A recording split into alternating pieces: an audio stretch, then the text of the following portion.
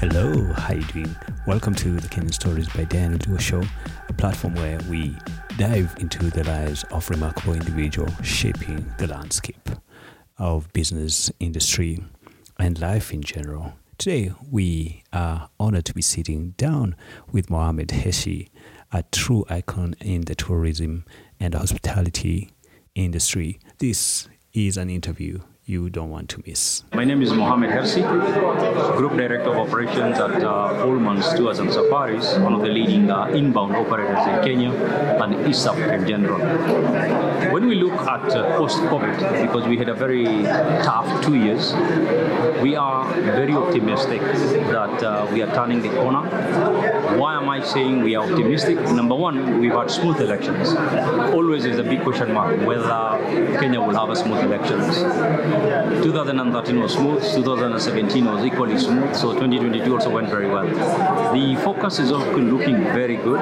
You'll realize that in the past we used to get a lot of group travels, but this time around we're getting a lot of FITs.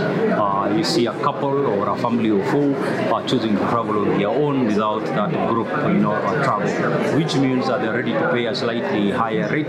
They are willing to stay in more upmarket places, and that to us is a very positive thing. And the fact that the next election is going to be in 2027, so we have solid 4 years that we can do, decent business.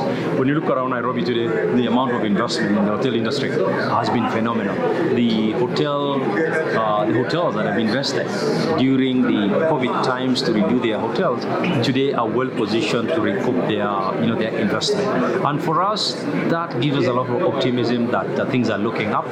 The only thing we need to do is also to encourage more airlines to come into Kenya, but equally support our national carrier to do well, because they've got their own share of problems. But if they can be supported so that they can do good business and continue to support Kenya, and also these other airlines should be able to connect us to more other cities around the world. Because keep in mind, Kenya is considered a long-haul destination from their traditional source markets of Europe. North America is even worse, or Australia or even Asia. So we need to make sure that we have enough airlines coming here, entice them, make it affordable for them to come here, so that the more seats that fly into Nairobi, it means more business for our people. And the easiest way to get our young men and women out of unemployment is through tourism, because tourism is rarely automated when it comes to the service provision. You cannot automate waiter service, you cannot automate cook making your breakfast, you can't automate making a room. So it's all labor intensive, which means more young men and women will be employed. Countries like Cambodia, Laos, Vietnam, that were war-torn some 30 years ago, are doing it, and they're actually benefiting from tourism. So the big question is, why is Kenya and Africa not doing it? We believe we have warm people, we have nature, we have everything. Our infrastructure has really developed over the last 15, 20 years. So we are ready to receive the world. Kenya has a very clear strategy. Kenya Tourism Board, which manages Magical Kenya, the strategy is very simple: to try and get as many numbers as possible to come to Kenya, but equally balance the quality. You just don't want mass tourism for the sake of it. As much as we are saying we want quality, we equally want also the future tourists to come to Kenya. All these young guys, university gap year, who are supposed to go out and go back to this is the future. A lot of them are backpackers, and backpackers are not necessarily cheap.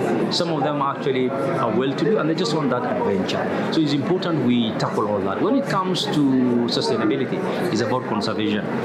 Kenya will always remain predominantly a safari destination and a beach destination. This is God given. Let no one lie to us that we should drop beach and safari. Why should we do that? The rest of the world is trying to adopt that. Dubai is trying to create a safari. India is trying to create a safari. God has given us safari. Now, when you look at our safari quality, we can say we are the big five in Africa. South Africa, Botswana, Zimbabwe, Tanzania and Kenya. We are among the top five. So which means that very few countries actually can offer the safari experience that these five countries can offer, and Kenya is one of them. So, but we need to conserve, take care of our water towers, deal with deforestation. When we get our young people out of unemployment, it means there will be less bushmeat trade, there will be less poaching, and also support Kenya Wildlife Service, who look after these wild talking about. Conservation is not cheap. It's a very expensive affair. And KWS cannot just depend on government support. They need to be supported in such a way that they also reach out to philanthropists who are willing to support conservation efforts. And let me tell you, as long as trust levels are built, a lot of these philanthropists are willing, to support such ventures. You asked me about my youth, my young days. What did I want to be? Initially, I wanted to be a pilot, then changed to banking, and actually joined banking. My background, I was in banking, but I didn't like it. I found it too laborious.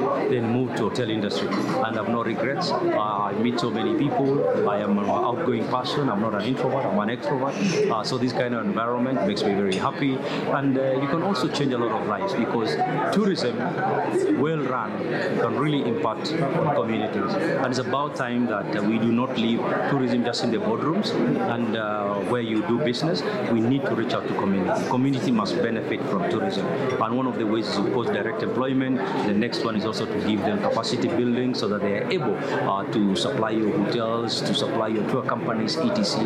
Go for tours to this. People want experiential. They just don't want to come and stay in a hotel. They want to know how people live in the countryside. That's the future of tourism. People want to feel the soul. They want to feel the warmth of the people. So when you just take them on a 1 or 2 hours tour, it's not good enough. Let them actually even go and have a stay in some of these homestays. As long as safety and security is addressed, then they should be able to benefit. Today, one of the leading tours in Nairobi, number 1 tour, is by former street children. These are by former street children who take you around where they used to survive, and today they are adults, they are married with their own families. And for me, that is an emotional tour. And let me tell you, it is scoring 5 out of 5 as experience. Today, an ordinary Kenyan, you tell them a former street children will take you around, you wonder, security. But let me tell you, when you go through their TripAdvisor page, it's nothing but accolades. Even 5-star hotels don't go the scores that are put by these young men and women conducting Nainami. So for me, that gives me a lot of optimism and a lot of hope that we are doing some of these things right.